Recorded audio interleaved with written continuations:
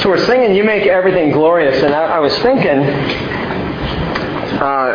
my wife being kind of in charge of overseeing, directing, whatever you want to call it, women's ministries, I get to hear things that I might not otherwise hear. Watch out. And, there you go. And the ladies right now are studying, they're doing a series. It's a little lighter maybe than what they've done in the past, but it's really kind of focusing on fellowship and each other and just getting people a little more connected. But I think the title, if I'm correct, is You Are a Phenomenal Creation of God. Is that right, ladies? What do women want? So what's the phenomenal creation? Creation of God. Okay, there you go. So it's what women want, which I have no clue, but what they're saying is we are a phenomenal creation of God. Now here's what's interesting to me.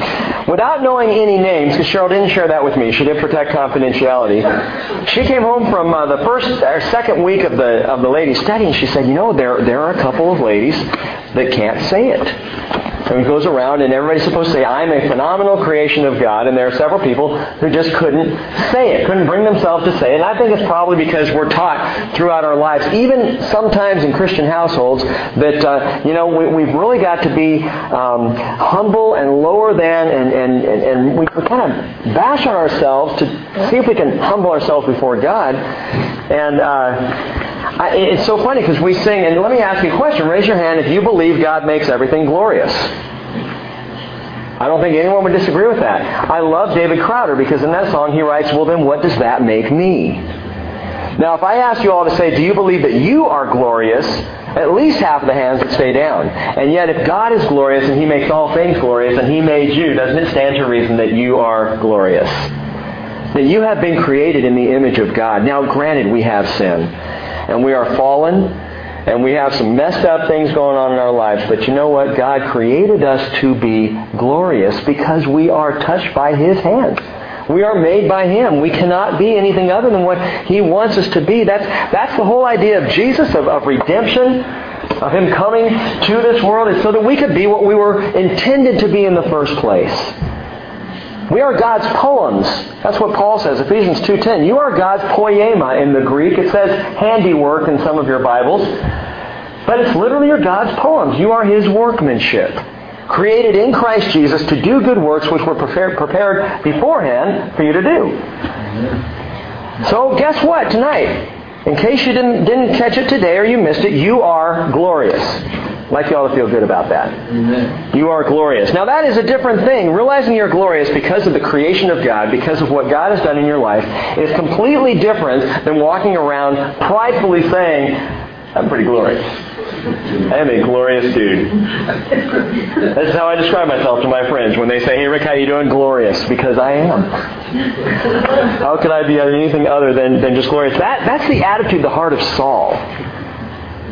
You see, Saul thinks he's glorious. I'm going to do something a little different, and I've got a lot of notes to cover 52 verses in chapter 14 tonight, and we may not get through all of it. Those are all the background verses. We may only do part of it, and I may save some for Sunday just because there's so much. But I'd like tonight to start at the end of the book in verse 46.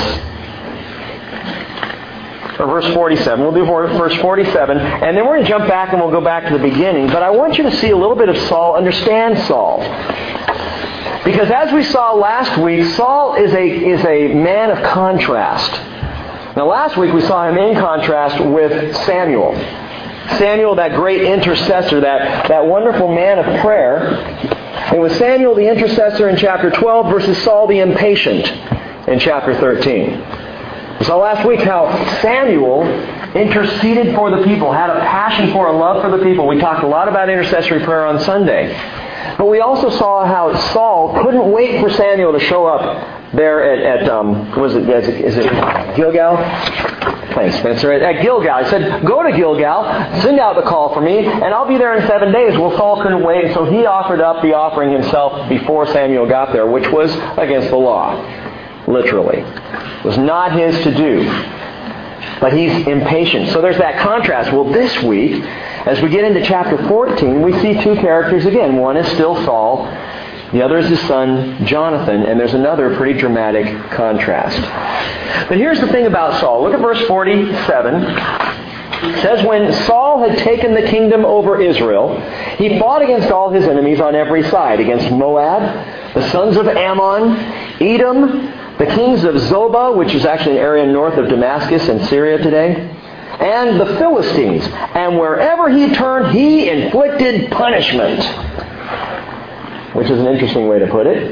It's not that Saul was victorious, it's that he inflicted punishment. Saul's kind of an anti-hero in Israel.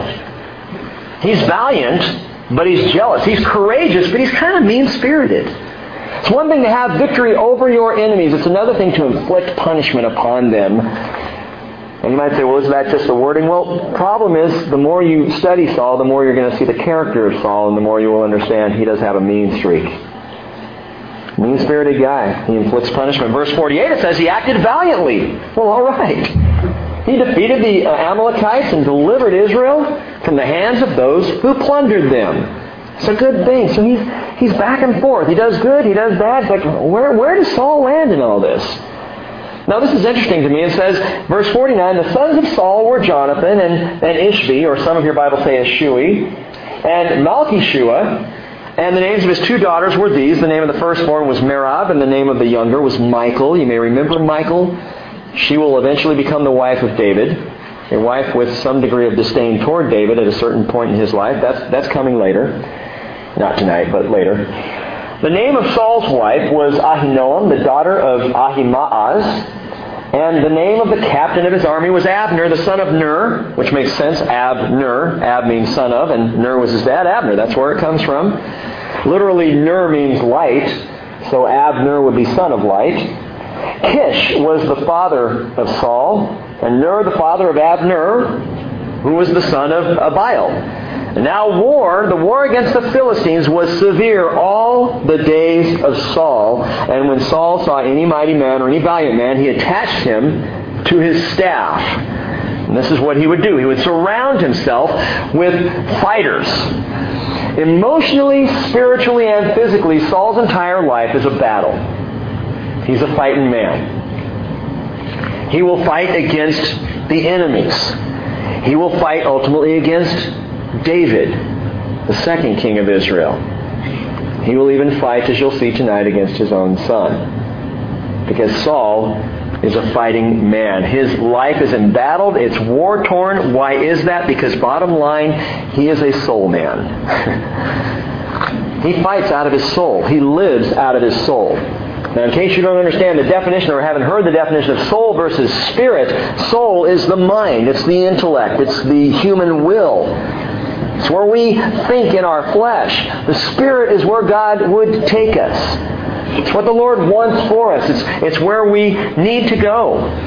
Into the spiritual as opposed to the fleshly or the soul. And Saul lives out of his soul. And it's interesting, when you look at the names even of his children, you can start to see the change in his life. Jonathan's his firstborn son means gift of God.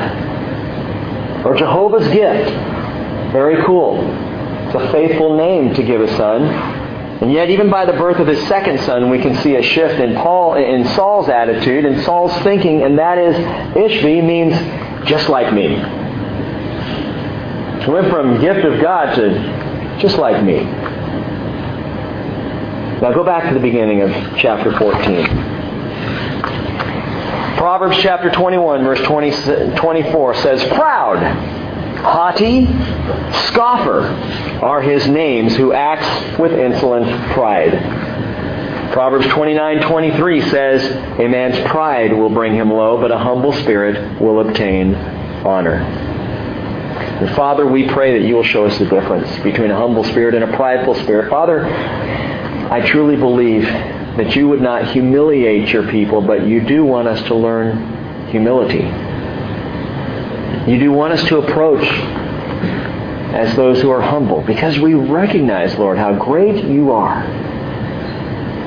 So teach us, Father, to be humble. Father, I believe this has dramatic impact in the way that we pray as we talk about intercessory prayer. As we talk about interceding for others and standing in that gap, Lord, we need to be humble people. Otherwise, Father, if we're prideful, Our prayers will continue to be about us. So I pray that you will begin to work, and I probably don't even really know what I'm saying here, Lord, but I ask it anyway, that you begin to work at pulling down our pride. And allow us to approach you joyfully, Father, but humbly. And be our teacher tonight through this great chapter. Help us to see these things in Jesus' name. Amen. I was thinking about pride and realizing that pride is hard work. It is hard work. For you see, the proud man has to always guard and hide his frailty. The proud man has to make sure that the way he comes across to other people shows strength. Because you don't want people to know. You don't want people to see your failures. You don't want people to see anything that might strip away that self-righteous pride. And so the proud man has to work hard. He has to be vigilant. The self-righteous has to keep it all together and has to hide away his sin where no one can find out about it. Because it might burst the bubble of pride. Maybe you've been there. Maybe you are there. Working really hard to keep up some kind of front so that other people won't really know what's going on in your life. So that other people won't really recognize that in your heart, you're fighting like a child. Pride, it's hard work. If you've been in that place, or if you are there, maybe you'll understand Saul a little bit better tonight. Again, he's a study in contrast. Israel's anti-hero. He fights valiantly, though not for Israel. Not even for the Lord. He fights valiantly for Saul. When he fights, he calls on the name of the Lord, but even that is not for the people, and it's not for the Lord. Saul calls on the name of the Lord for Saul. Wait, you're saying that's a bad thing that he's calling on the name of the Lord? I'm saying if you look at the motive of his heart, when he calls on the name of the Lord, it is to keep up the appearance that he is a godly king, when in fact he is not. And this is this man, Saul, a soul man, a man of the flesh. Les and I were talking about this today. A lot of good people do good things from the soul. In fact, one of the hardest people, in my mind, to bring the gospel to, one of the most difficult people in the world is not someone who's flat out messed up. It's someone who's good. Just a good person, a humanitarian. Someone who loves people and lives right and is a good citizen and votes whichever party you prefer. I almost said mine, which is okay. I mean, I'm not going to try and tell you all to vote the way. I'm just going to leave that behind right now. A lot of people are just really good, and when you start to talk to them about Jesus, the answer is, well, what do I need him for? I even believe Jesus was a good guy. What do I need church for? I care for people. I give to charitable organizations. I know people who go on mission trips who don't even believe in Jesus. But they're good people. Problem is, all the goodness they do is coming out of the soul as opposed to the Spirit. We are called to live by the Spirit. It's kind of funny because there are messed up people who are walking with Jesus, rocky, quaky, flaky, but they're going to be saved because they're relying on grace. And there's some really good people in this world that are not going to be saved because they're going to hold up their goodness before the Lord and say, what do you think? I'm glorious. This is me. This is what I have to offer. And God's going to look and say, yeah, but you need to understand. No one's righteous, no, not one. Except that you put on the righteousness of Jesus. Romans 8 verse 1 says, there is now no condemnation to them who are in Christ Jesus, who walk not after the flesh, but after the Spirit. For the law of the Spirit of life in Christ Jesus hath made me free from the law of sin and death. There's freedom in Christ, in living out of the Spirit man that I was created to learn to live in. Adam would be called the Spirit man before the fall, after the fall. And in the decision that caused the fall, he lived out of his soul, out of the flesh, eating of the things of the earth.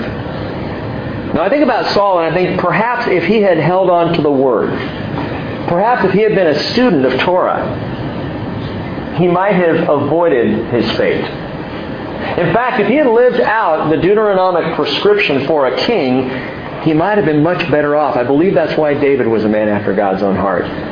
And you say, the Deuteronomic prescription. Well, we've read this a couple times. Let me read it again to you. Deuteronomy 17, verse 18.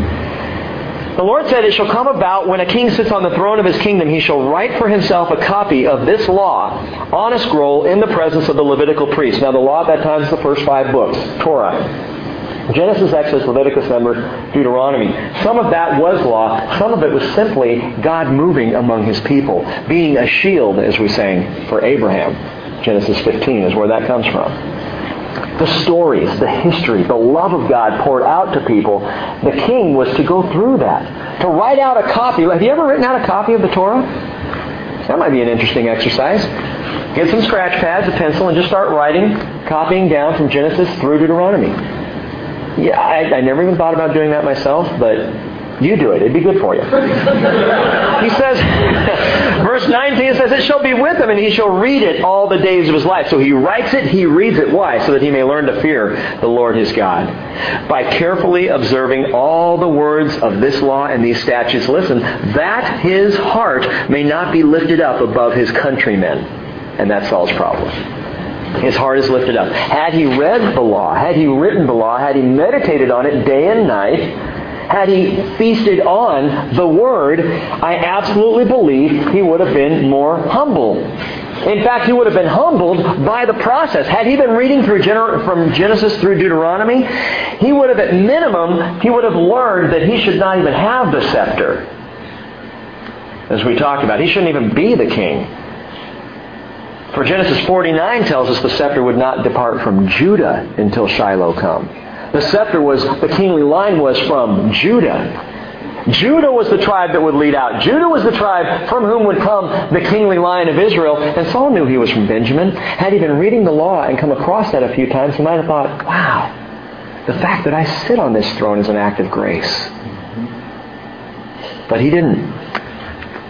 Gang, where there's spiritual pride, there is often a lack of time spent with the Lord in His Word. I had to insert "with the Lord" in His Word. I originally, when I was writing my notes, thought about that, and I wrote, where there's spiritual pride, there's a lack of time spent in the Word. And that's not necessarily true. There are some people who spend a lot of time in the Word, but not with the Lord in the Word. And there's a big difference, because the Lord will show you what you need to see in the Word. When you open up the Bible to study, to read, to learn, make sure it's not just head knowledge you're going after, but it's heart change. And you're asking the Father by His Spirit to teach you and walk with you through the study of the Word. And when you do that, it is very hard to not be humbled. It's very hard to be prideful. It changes you in a beautiful way. Saul didn't do that. Let's look and see what happens here. Verse 1 of chapter 14.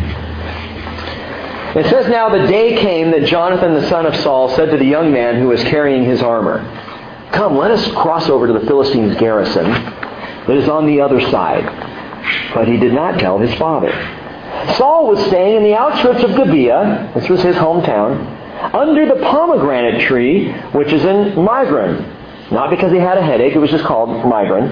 And there were people who were with him. They were about 600 men. And Ahijah, the son of Ahitub, Ichabod's brother, the son of Phinehas, the son of Eli, the priest of the Lord at Shiloh, was wearing an ephod, and the people did not know that Jonathan had gone." So immediately there is a contrast between Saul and Jonathan. Before we go any further, we understand Jonathan was a raider. This is now the second time we see this young man take his armor bearer and go after an entire garrison of the Philistines. Second time. He did it back in chapter 13, wiped him out. This is a courageous guy. This is kind of the model Israelite, Jonathan is.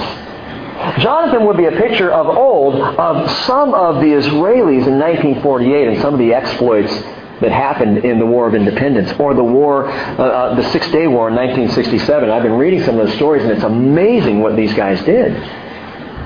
You know, just think that you wouldn't, one guy charging exactly what Jonathan did, take it on a garrison. He's a raider.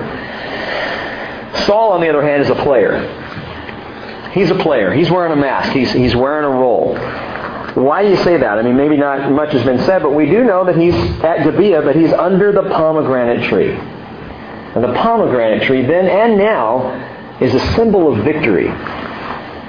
Saul is hanging out under the pomegranate tree. Now, I'm making an assumption, and I may be reading into this, so I'll just let you know that ahead of time, but I believe Saul is sitting there wearing the crown of victory.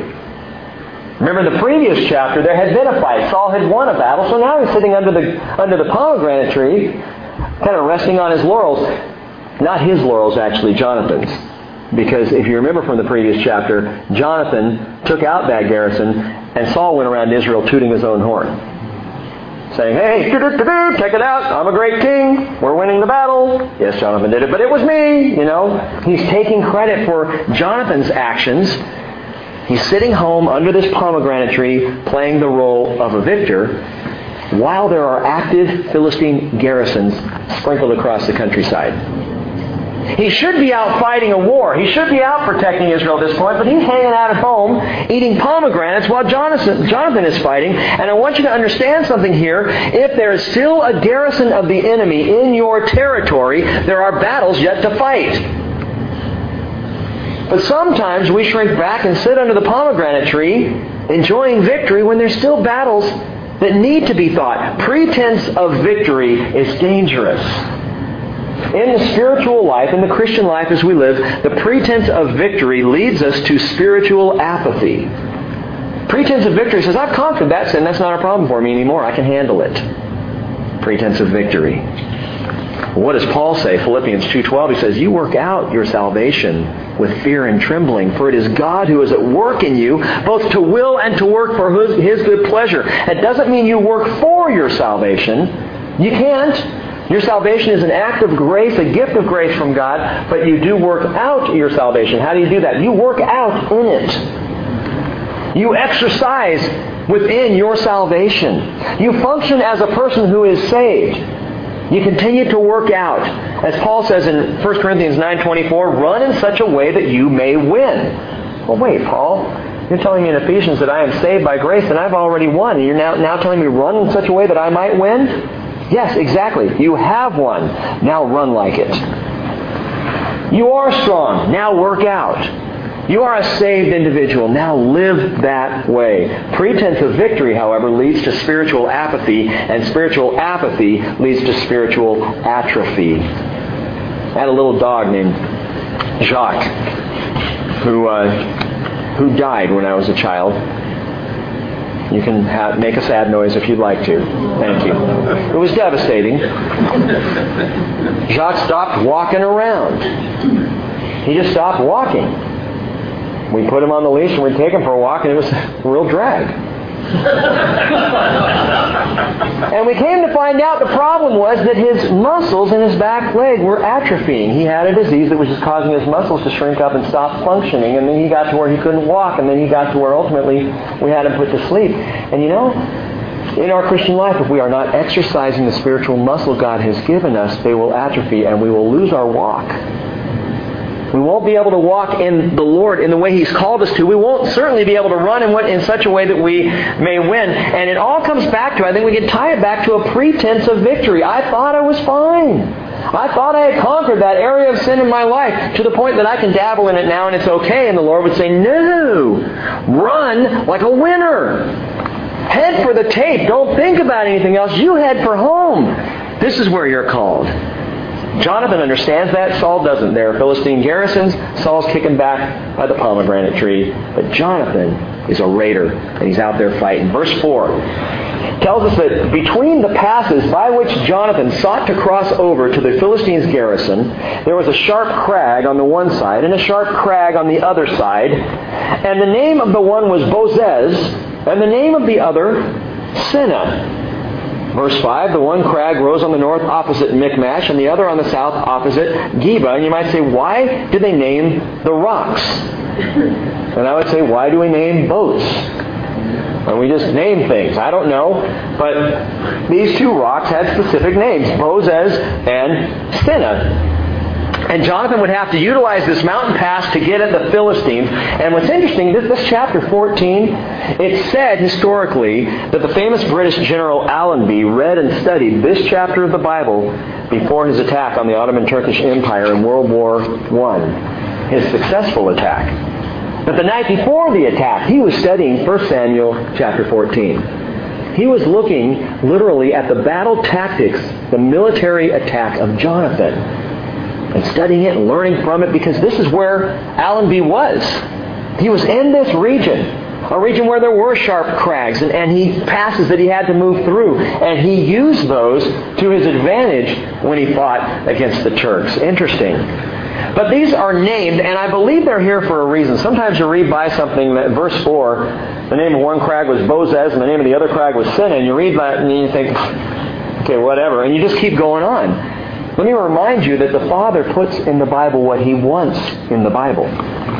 That everything's there for a reason. You may not fully understand it. You may have to go back to it again and again, but everything is there for a reason. So why are Bozez and Sinna the name of these two crags through which Jonathan would have to march in his attempt to take out this Philistine garrison? The names of the two crags. Bozez means surpassing white or glistening. Surpassing white or glistening. Revelation 2:17, Jesus said something interesting. He said, to him who overcomes, to the victor, literally, I will give a white stone and a new name written on it, which no one knows but he who receives it. The white stone, when Jesus made that comment to John, would have been understood in the culture as either a sign of innocence, as in a jury trial. If the jury set forth a black stone, well, that was guilty, but if they set forth a white stone, it was innocence. Or it also was an invitation to a feast. A friend might drop by your house and stick a white stone in your hand, and you look down, and there, maybe marked on the stone, is the time and the place, but it was an invitation to a feast. And so when Jesus says in Revelation 2:17, if you overcome, if you're the victor, I'll give you a white stone, it is both a sign of your innocence, but also an invitation to a feast. That's what He's saying. And I think about this rock named Bozez, glistening white. Remember, the Spirit puts things here on purpose. The other stone, the other crag, is named Sinna, which means thorny. So you have glistening white, the symbol of victory, and you have thorny. And Jonathan would have to pass through these two stones on his way to victory. As do you and I. We look forward. Paul says, not that I have already attained it, but I reach forward. I press on for the prize. That's my goal. That's what I'm headed for. But on the way there, well, Paul had a thorn in his side, didn't he? And the way can be rocky and difficult. Your car alarm might go off in the middle of Bible study. You never know what's going to happen, what problems you may have to face. Jonathan would have to get through the thorns to get the prize. It wasn't easy for him to go and wipe out a Philistine garrison. Fighting is never easy. But he would have to do that. We know we have the prize. We've got the white stone already attained for us by Jesus, but there are thorny passes that we are called to endure along the way. And life is going to be tough. And life is not always going to be a cakewalk for you, and that's okay. Walk it out, man. Because when you're going through the stony pass and you're having to climb on those rocks and it's difficult terrain, guess what? You're working out your salvation with fear and trembling. And you're getting stronger for it. Paul said in 2 Corinthians 4:17, for momentary light affliction is producing for us an eternal weight of glory far beyond all comparison. So he goes through these two crags, Bozez and Sinna. Verse 6 tells us, then Jonathan said to his young man who was carrying his armor, come, let us cross over to the garrison of these uncircumcised. Perhaps the Lord will work for us. And I have this highlighted. For the Lord is not restrained to save by many or a few. Isn't that great? What's going off again? Joel. It's Joel? Tell him Pastor Rick said he's about to get kicked out of the church.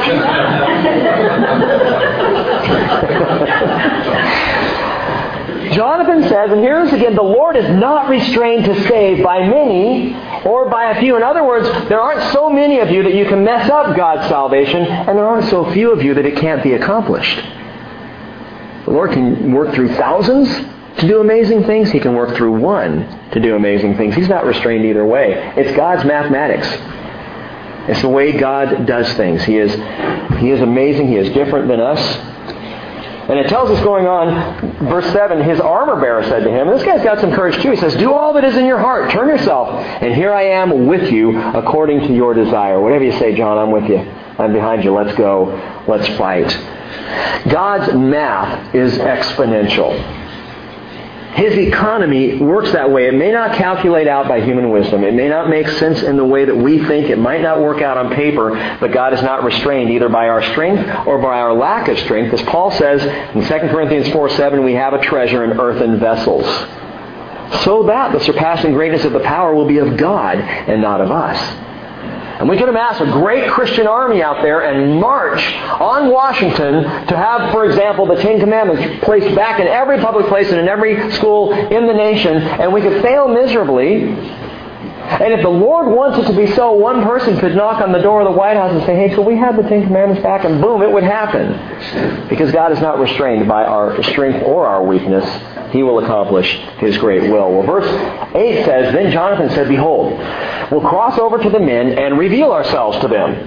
Yoo-hoo! And if they say to us, Wait until we come to you, then we will stand in our place and we will not go up to them.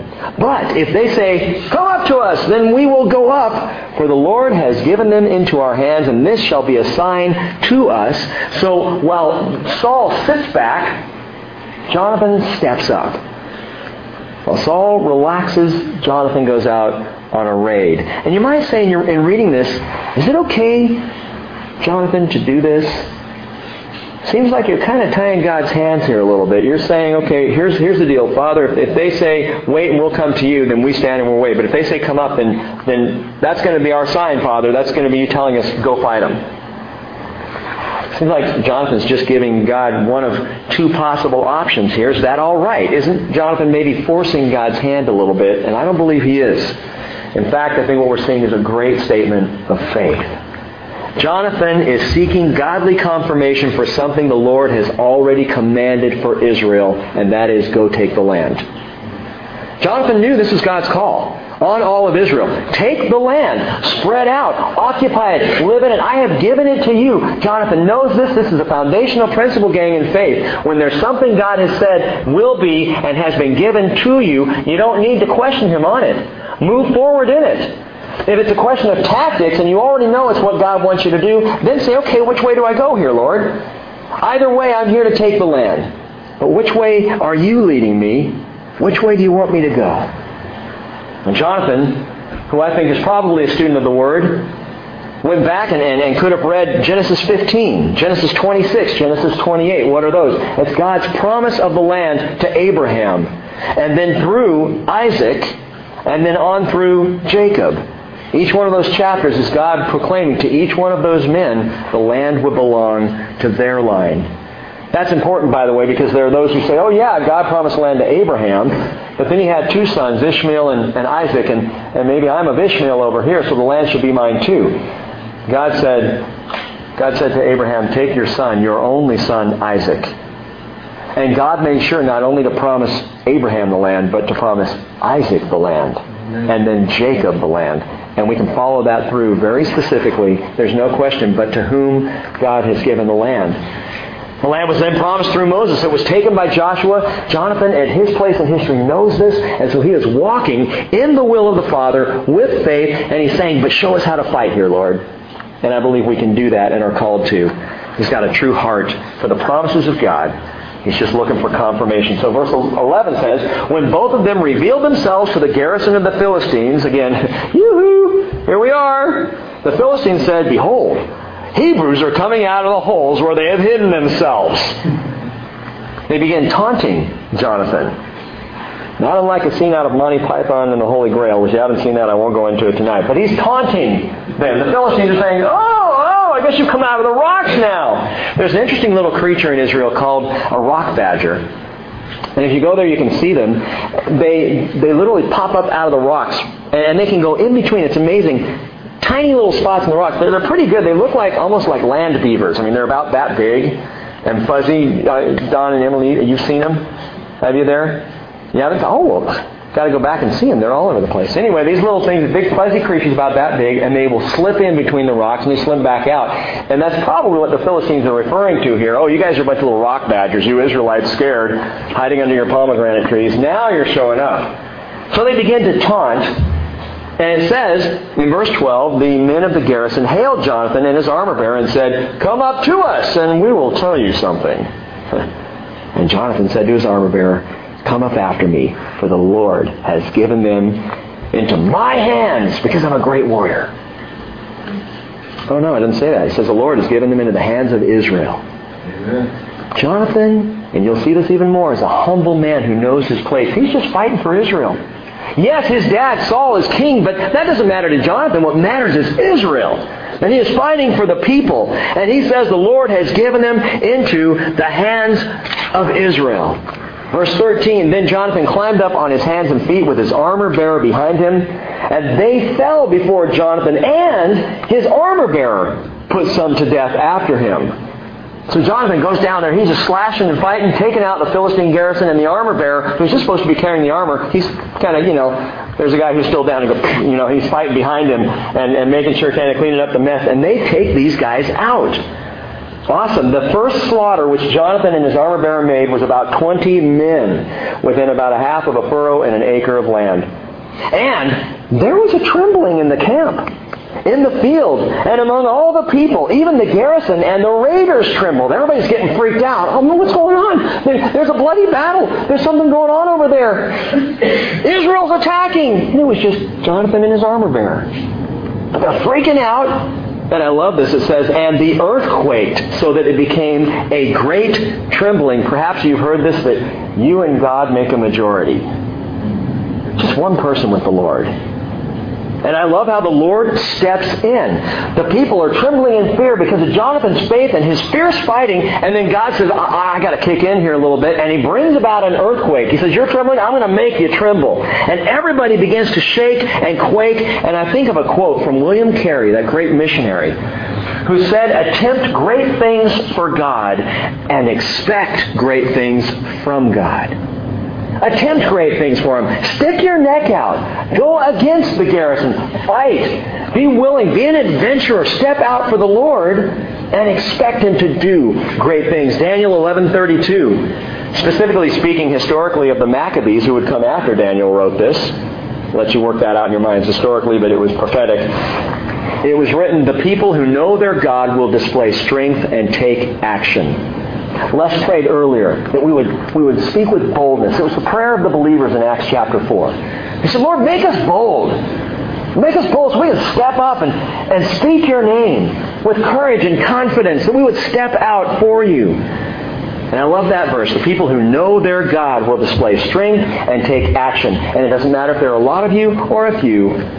Jonathan knows his God. So now not only a garrison is raided, not only are 20 Philistines fallen, but the ground is shaking and the entire Philistine army is freaking out, all because one little guy and his armor-bearer trusted in God, who came alongside them and brought about this great earthquake.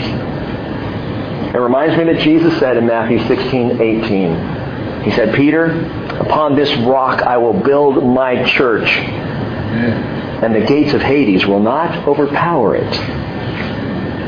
Now maybe you Bible students have thought about that before. The gates of Hades will not overpower it. Gates don't attack. They get attacked. And so the very implication that Jesus is going to build His church and there's going to be conflict between the church and the gates of Hades tells us something. It tells us that we're supposed to storm the gates of Hades. It tells us the church is supposed to go head-to-head with the very gates of hell.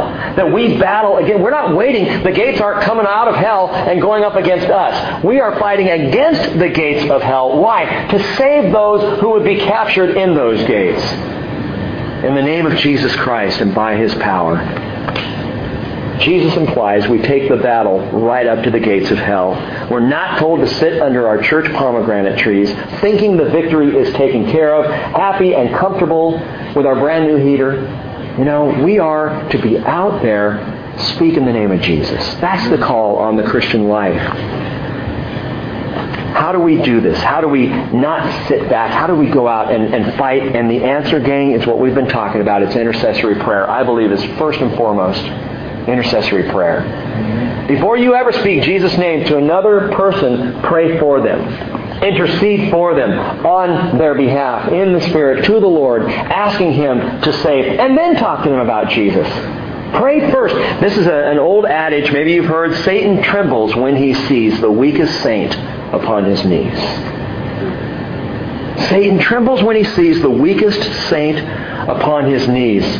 And so Paul wrote in Ephesians 6:18, with all prayer and petition pray at all times in the Spirit. And with this in view, be on the alert with all perseverance and petition for all the saints. Intercede, gang. Pray for the saints. Pray for the lost. Be intercessory prayers.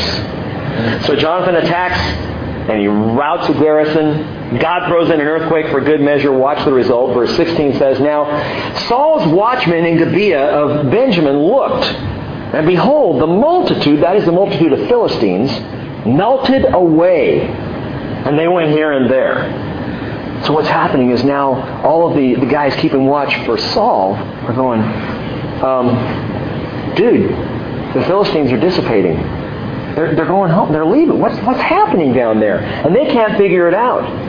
They don't understand why suddenly there's this massive evaporation in fear of the entire Philistine army that's down there. Verse 17, so Saul said to the people who were with him, Number now and see who's gone from us. So he's figured it out. Someone's gone down there. Someone's stirring up a ruckus. And when they had numbered, behold, Jonathan and his armor bearer were not there. I really wonder if Saul thought it'd be, 60, 70 men, 300 men who snuck away in the night. And they did a counting of the entire army, and the only two people were missing, Jonathan and his armor bearer. And they must have looked again and saw all the Philistines running for their lives and went, what is going on? One guy goes down there to fight. Verse 18, then Saul said to Ahijah, bring the ark of God here. For the ark of God was at that time with the sons of Israel. And while Saul talked to the priests, the commotion in the camp of the Philistines continued and increased. They're running crazy. They're out of control right now. They're so fearful. And Saul said to the priest, withdraw your hand. What's going on here? Saul's in the same place he was last week. There is a victory that is beginning to take place without him, and he can't have that. So he calls for the ark.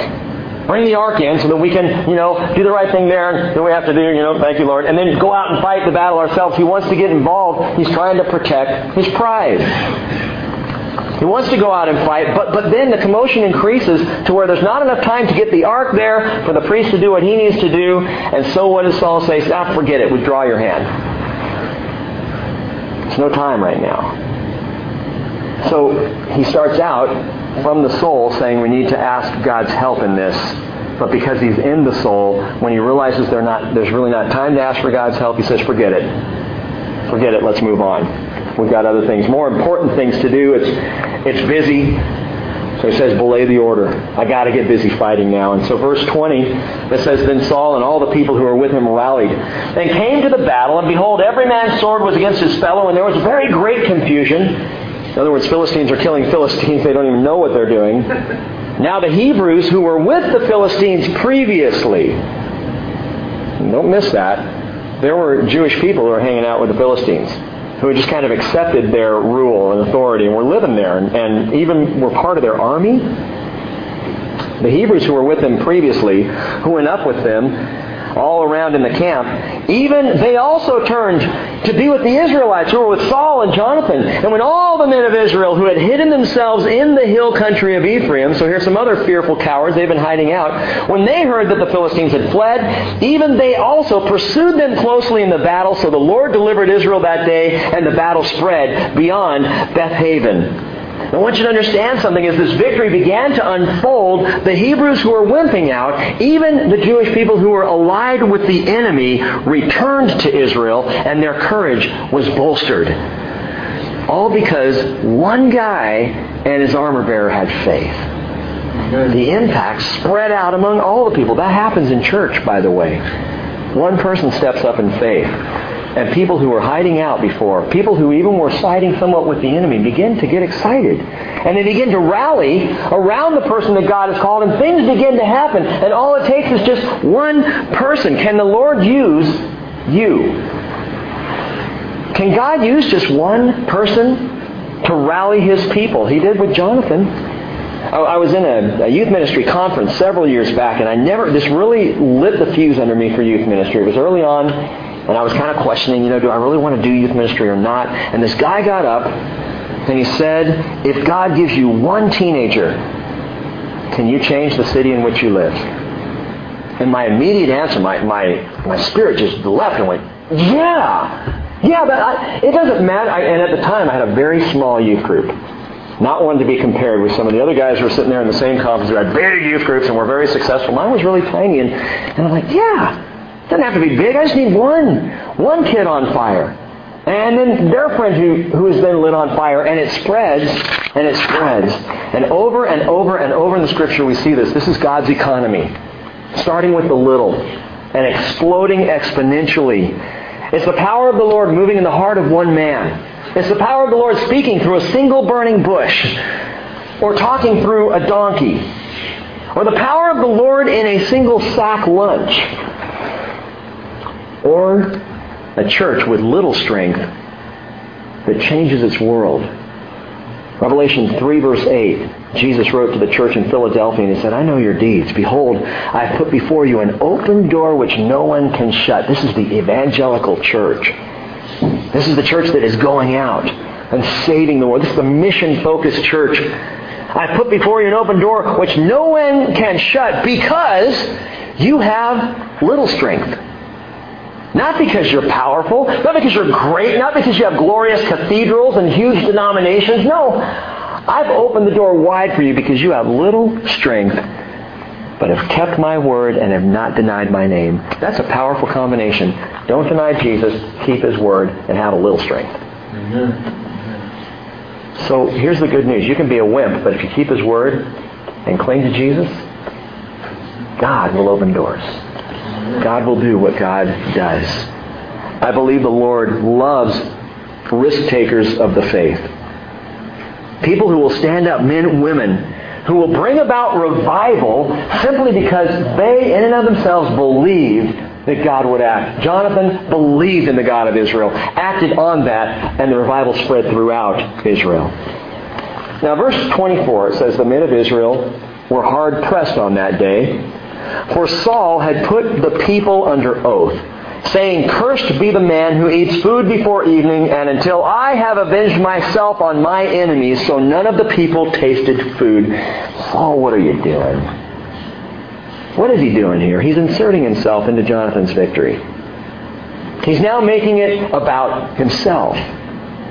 Jonathan didn't even say it was for himself. It was for Israel, right? But now Saul wants to be avenged on his enemies. This is the same guy who just hours before was sitting under the pomegranate tree. Now suddenly he wants to fight because something is stirred up. And what always seems to happen when we live out of our soul, when we live in our flesh, is we make life harder on other people. Even in the church, there are so many. We had a staff meeting this morning and we were talking about this. And just sharing how there is a tendency in churches to leave the simple for the programming. And the more program you have, the more people have to be involved to make the program run. And eventually you get big churches full of just tired people. And it's living out of the soul. And the churches that are enthusiastic and filled with people who are ignited and on fire for the Lord, I almost guarantee this, they're probably pretty simple. They probably teach the Word. They have a few small groups here and there. They love to worship. And God works in that. But Saul is the opposite. He's the soul man. And he's thinking, and he's like, okay, we got to get these Philistines now, and I need some motivation. Motivation. Soul man's thinking motivation says, I'm going to make it hard on my people. Don't you dare eat a thing. This would be like if Sunday morning I stood up and said, now Thursday we're going to have a day of prayer and fasting. Don't you dare eat anything. If I find out that a single one of you has a bite to eat that day, we'll have a whole week of fasting. How's that? And this is what Saul is doing, though. He's saying, no one gets to eat today until I've avenged myself on my enemies. He's acting directly out of his soul. This is what the soul does. Verse 25, all the people of the land entered the forest. There was honey on the ground. And when the people entered the forest, behold, there was a flow of honey. They're chasing after the Philistines, and they're looking around and going, I could taste it, but I can't, because I'm under a curse. Saul made me take an oath before the Lord. I can't violate that. No man put his hand to his mouth, for the people feared the oath. So now instead of chasing the Philistines with bravado and courage and bravery, they're chasing the Philistines scared to death because they can't even eat. And if they do, they're busted. Good job, Saul. Reminds me of my employer at McDonald's. When I was in high school, he used to say, if you've got time to lean, you've got time to clean. I hated that guy. I'd be working at the cash register. No one's coming in, so I just kind of, Just lean up against the couch. Crawford, if you got time to lean, you got time to clean. And that's what Saul's doing with the people. No coffee breaks, no donut runs. Don't you touch that honey, and let's avenge ourselves on my enemies. Unfortunately, Jonathan didn't even know about it. He hadn't heard the word. And verse 27 says, Jonathan had not heard when his father put the people under oath. Therefore, he put out the end of his staff that was in his hand and dipped it in the honeycomb, and put his hand to his mouth, and his eyes brightened. And then one of the people said, your father strictly put the people under oath, saying, cursed be the man who eats food today. And the people were weary. This could have been a great slaughter, a great routing of the Philistines. Man, grabbing some honey, fighting, yeah, we got him. But instead the people are just, okay, the fast is almost over. We're almost there. Keep fighting. Hang in there. The people were weary. Verse 29, then Jonathan said, my father has troubled the land. See now how my eyes have brightened because I tasted a little of this honey? How much more if only the people had eaten freely today of the spoil of their enemies which they found? For now the slaughter among the Philistines has not been great. Saul wanted a great slaughter, wanted to wipe them out. This was a good thing. In fact, this was even a God thing. God wanted the Philistines wiped out. But because of Saul's sole action, the people were too weary to wipe out the Philistines and didn't accomplish what he hoped for in the first place. Jonathan recognized this. And you know what this makes me think of? Jonathan, picture him running through the forest, chasing the Philistine, sees the honey, scoops it up. He's eating. He's got a chunk of honeycomb dripping down his hand. He's just having a great time eating, and he's enlightened. His eyes are bright. He's perked up, and he's ready to fight more, and he's looking around, and people are dragging. And it reminds me, Psalm 19, that the law of the Lord is perfect, restoring the soul. The testimony of the Lord is sure, making wise the simple. The precepts of the Lord are right, rejoicing the heart. The commandment of the Lord is pure, enlightening the eyes. The fear of the Lord is clean, enduring forever. The judgments of the Lord are true. They are righteous altogether. They're more desirable than gold. Yes, than much fine gold. Sweeter also than honey and the drippings of the honeycomb. Now, these stories that are in 1 Samuel are all true. This is all history. We've talked about this, that throughout the Bible, there's a lot of history here. But this is not all the history of Israel. This is not every battle that they ever fought. We only have in the Scriptures before us what God said, that story goes in. I want to make sure they hear this one. God saw fit to have Jonathan running through the forest, scooping up honey right and left, and invigorated for the battle. Why? Because it's the same thing for us. If we scoop up honey along the way. Psalm 19 verse 8 says, the word, which we understand, honey, it's a picture of the word itself. The word, the honey, it's enlightening to the eyes. What happened to Jonathan when he ate the honey? It enlightened his eyes. It brightened his step. And time spent feeding my spirit on the word is always time well spent. Paul said in 1 Timothy 4:8 that bodily discipline is only of little profit, but godliness is profitable for all things, since it holds the promise for the present life and also the life to come. The flesh says there's no time to stop and eat the honey. I just don't have time. I got battles to fight. I got work to accomplish today. I'll get to the Word later. But it's always better when you scoop a little up along the way. And you know, it's so simple. You can do this during the day. Grab a verse. Your word was found, and I did eat it. And it was a delight. Grab a single verse. Keep your Bible, if you have an office, on your desk. And as you're going through the day, if you're getting weary, open up and read a verse. Go to one place. Russ called me a little while back and said, you know, it was early in the morning on, I guess it was 2 weeks ago, Wednesday. What are you studying tonight? I think chapters 12 through 13. Okay, bye, click. And I found out you just want to know so we can read ahead. And I guarantee when you do that, when you take little snacks ahead of time and then you come in on a Wednesday night, it's better. Because you've had a taste. You know, all day long you have that little taste. Oh, so that's what we're going to study. Man, that doesn't make any sense to me at all. I wonder what he's going to do with this. People were asking that all the way through Leviticus. What are we going to do with this? How are we going to study Leviticus chapter 15? You know, which is all about emissions and things like that. We got through it. It was an interesting evening, but we got through it. Verse 32. It says, the people rushed greedily upon the spoil and took sheep and oxen and calves and slew them on the ground. And the people ate them with the blood. Now, aside from being gross, does anyone see a problem with this? All because Saul said, you can't eat. When they finally did fall upon their enemy, when they finally could eat, it's finally evening now, they are so hungry, they are ravenous. And they start tearing into the flesh, and there is blood all over the place. Because of Saul's hasty curse, the people end up facing a holy curse. Leviticus 17:10 says, any man from the house of Israel, or from the aliens who sojourn among them who eats any blood, I will set my face against that person who eats blood, and will cut him off from among his people. Why? What's the big deal, God? He tells us, verse 11, Leviticus 17, it's, by the way, the key verse of the book of Leviticus. The life of the flesh is in the blood, and I have given it to you on the altar to make atonement for your souls, for it is the blood by reason of the life that makes atonement, and later it will be the blood of Jesus Christ that doesn't just make atonement for us, but makes propitiation. Do you know the difference? Bible students, do you remember the difference? Atonement means covering. Propitiation, which is used in the New Testament, means erasure. It's gone.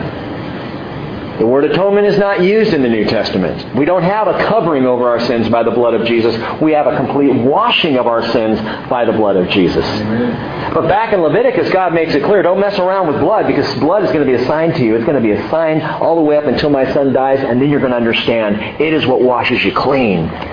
So you don't eat blood. But the outcome of Saul's fleshly command is these hungry people at the end of their pursuit digging right in. They could have had honey, sweet honey. Instead, now they're drinking blood. In the same way, gang, if I don't feed my spirit on the pure honey of the Word, I will end up eating the flesh of the enemy. Galatians 6 verse 7 says, do not be deceived. God is not mocked. Whatever a man sows, this he will reap. For the man who sows to his own flesh will reap from the flesh corruption. But the one who sows to the Spirit will from the Spirit reap eternal life. Years ago when we were studying, I believe it was Genesis, we talked about this verse. And that picture of someone taking a hamburger patty and sticking it down in the ground. I'm going to plant some hamburger. And you wait a week, maybe two, and go back and dig it up, put it between a bun, and how's that going to taste? It gets what? Corrupt. It gets rancid. And that's what happens when I sow to the flesh. When I sow the flesh, when I sow meat into the ground, it's just going to get corrupt. But if I sow to the Spirit, what happens? Fruit. Spiritual fruit. The fruit of the Spirit. So, again and again, we're told in Scripture, sow to the Spirit. Take a little honey during the day. Spend a little time in prayer. Tomorrow, day of prayer and fasting. You want to know how you get through dealing with a fast during a work day? You focus on the Lord. Every time you feel a little pang of hunger, you say, praise God.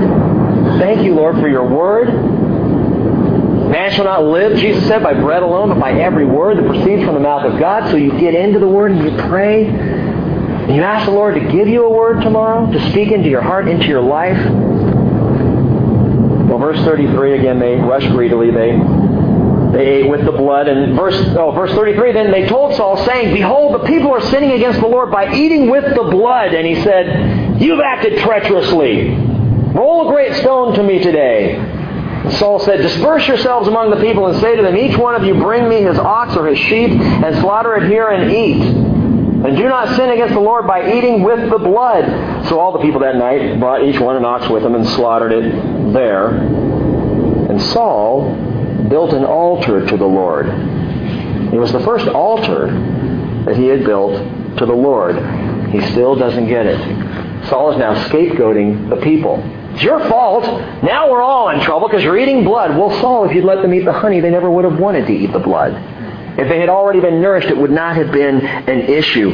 But Saul is causing this problem. And it's possible, I could be wrong about this, but it's possible he may be getting ready to set up another sacrifice himself, just like he did in chapter 13, which he was not to do. But here he's building an altar. Maybe he's getting ready to oversee, like a priest, which he was not supposed to be, oversee sacrifices once again. Verse 36, then Saul said, "Let us go down after the Philistines by night and take spoil among them until the morning light, and let us not leave a man of them." And they said, "Do whatever seems good to you." So the priest said, "Let us draw near to God here." Poor little priest. I mean, he's doing his best just to hang on. Saul's wanting to just barrel ahead, and the priest says, "Hey, can we ask if it's all right with God? Is it okay if we pray?" "Yes, if you must. Go ahead and pray, and then we'll get on with our business, our important meeting stuff." The priest said, "Let us draw near to God here." Saul inquired of God, "Shall I go down after the Philistines? Will you give them into the hand of Israel?" But he did not answer him on that day. There is no answer. God is not responding to Saul. Saul has the priest there. He has him praying. He's called for this altar, had it set up, built up. Why? Because Saul is a prideful man, and he's got to keep up appearances. He's got to at least make it look like he is looking for the Lord. He's asking for the Lord's involvement in all this. The whole scenario reeks of a religious life lived out in the flesh, of someone living in the soul. Psalm 66 verse 18 says, "If I regard iniquity in my heart, the Lord will not hear me." Listen to that again. "If I regard iniquity in my heart, the Lord will not hear me." David said this. If my thought life is sin-focused, if I'm checking out sinful things in my heart, and I attempt to pray to the Lord, He's not going to listen. That's what David said. I thought about that verse today, and I thought, when our prayers go unanswered, sometimes it's because God is wanting us to wait. Sometimes He is doing something, and we need to ask, "What's going on, Lord? What are you doing?" But it's also possible our prayers aren't answered because something's out of whack. Because I'm regarding iniquity. Because I have my hand in the world while I'm trying to put my foot in the church. And the Lord's saying, "That's not going to work for me."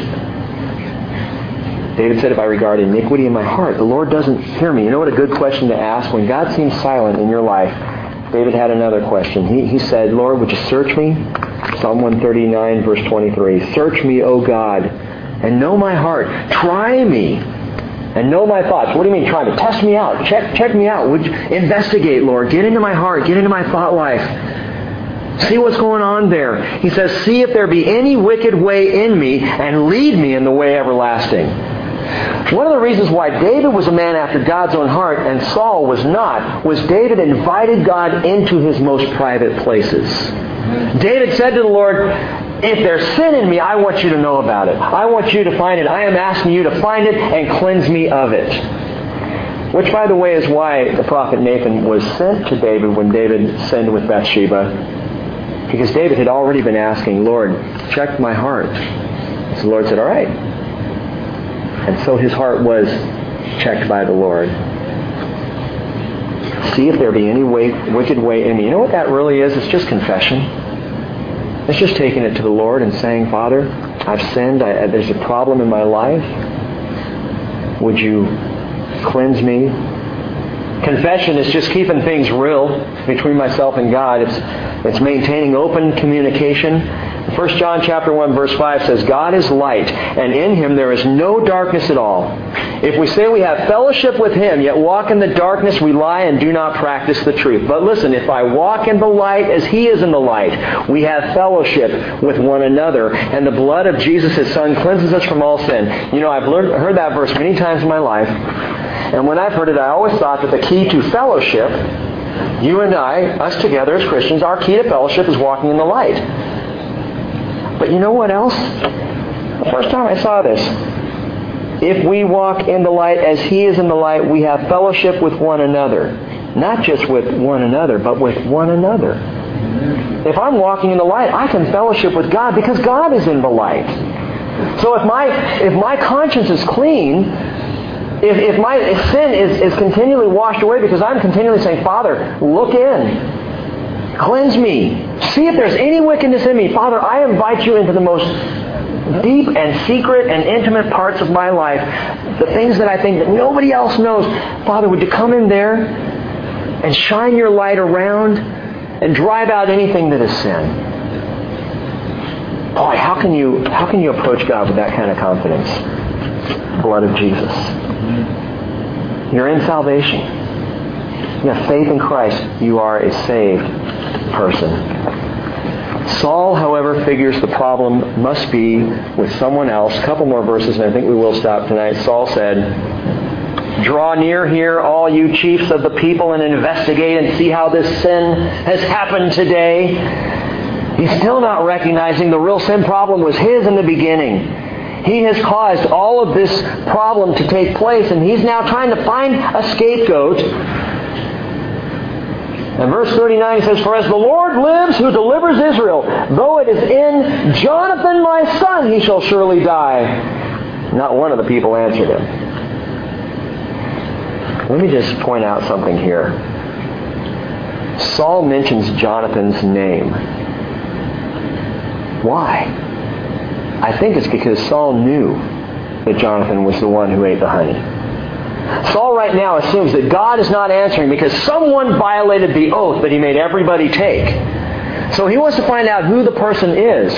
And he calls all of Israel together, and he says, "Draw near, you chiefs of the people." What he's going to do is he's going to separate himself and Jonathan on one side and all the people over here, and he's going to draw lots. And he's going to see where the lot falls. Well, the lot falls on Saul and Jonathan. So then he draws lots again, and the lot falls on Jonathan. See, the Lord opens this whole thing up. He lets Saul play out this charade. Now, what's amazing to me is Saul, I believe, knew Jonathan ate the honey. Saul was tipped off ahead of time, which is why he mentions his son right here. Even if it's Jonathan who violated this oath, even if it's my son Jonathan, he's going to die for it. Why would Saul do that? Because Saul is already threatened by his son. Saul has already recognized 2 Philistine garrisons, 2 wars, 2 battles fought by his son, led by his son. His son is victorious, and the people love Jonathan. And he's a threat to Saul's rule and authority, his rule in the flesh. And this guy's a threat to me. What a great way here. We'll blame it on him. We'll find a way to make it his fault, and then I can kill him justifiably. His own son. Oh, Rick, I think you're reading too much into it. Watch Saul. This will be the same king who in the middle of David playing in the song will grab a spear and chuck it across the room and try to kill David, try to pin him to the wall. This is the same king who will spend most of the latter part of his life chasing David instead of fighting his enemies, because David is anointed to be the next king. This is an incredibly jealous, angry, and bitter man who right now is already looking at the threat in his own family and saying, even if it's Jonathan, I'm going to kill him. Well, Saul wouldn't really do that, would he? Well, we'll find out on Sunday. Let's pray about this. Father, thank you so much for your word that you've given us. And Lord, though we are sad to see the direction that Saul goes as king, we are also enlightened ourselves as we look at Jonathan, as we see the courage, the faith that he puts in you. We see him dipping his hand in the honey, and that is so encouraging to us when we consider the honey of your word. And Father, there are many, many great things in this chapter, but Lord, you know what each of us need to hear. And I pray you would write these things on our hearts and in our minds, and continue to lead us forward. And may we go home tonight, Father, with the taste of honey on our lips. We praise you in Jesus' name. Amen.